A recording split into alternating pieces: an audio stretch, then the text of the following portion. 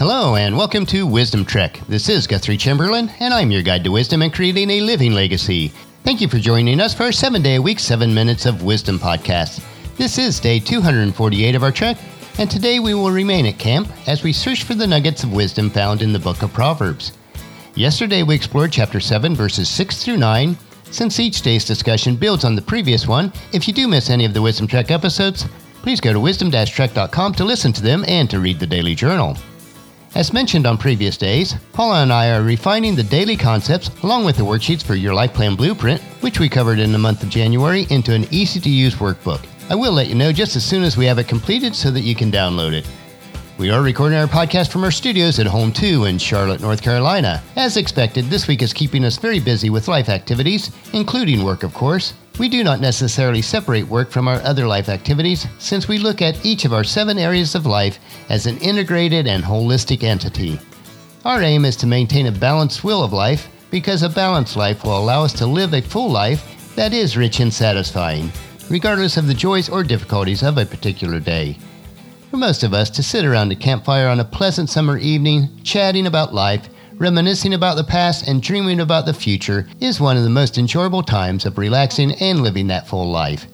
As we think about the stories told, we also realize that there are some people who are living a story that will not end well, such as the story that we are continuing with today in Proverbs chapter 7.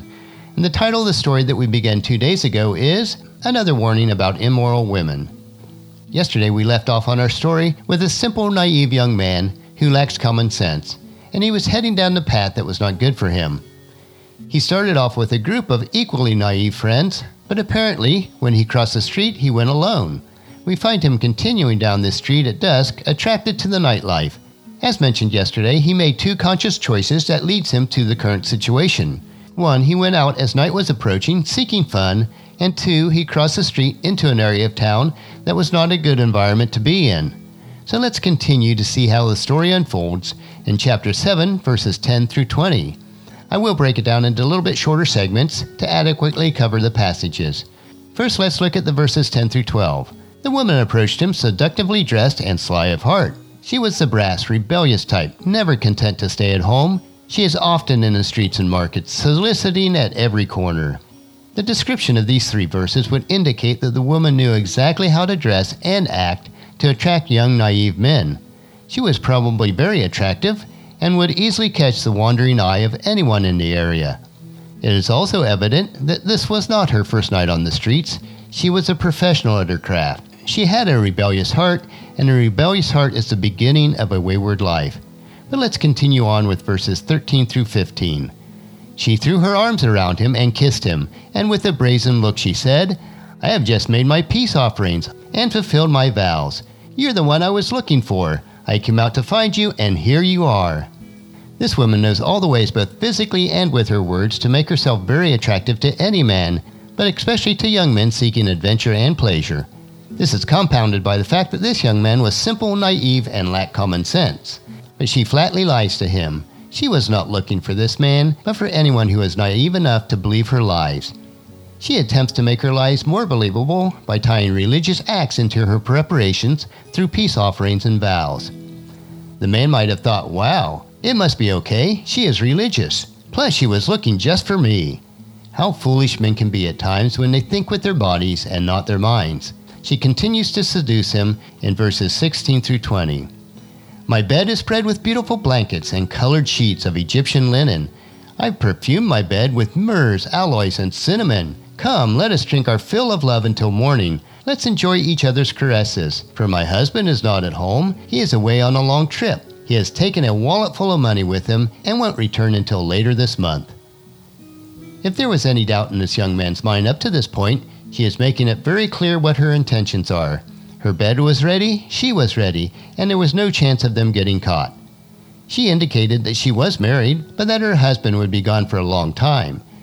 If she was paid for her services, she wanted the young man to know that she was available for many nights and that he did not have to worry about an angry or jealous husband finding out.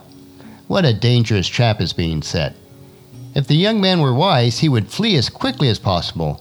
This young man should have followed the advice of Paul in his second letter to Timothy, chapter 2, verse 22.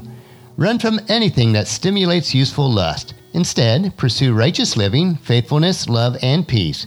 Enjoy the companionship of those who call on the Lord with pure hearts. Tomorrow we will discover the decision that this young man made.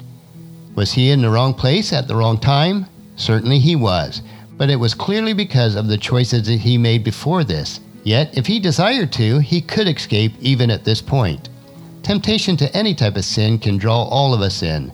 As moths are drawn to the campfire, all of us are prone to be drawn to sin's fire. We must prepare in advance. We do not want to get caught in the flames of passion, drink, drugs, food, or laziness. Instead, let us pursue right living, faithfulness, love, and peace through the companionship of those who have the same desire.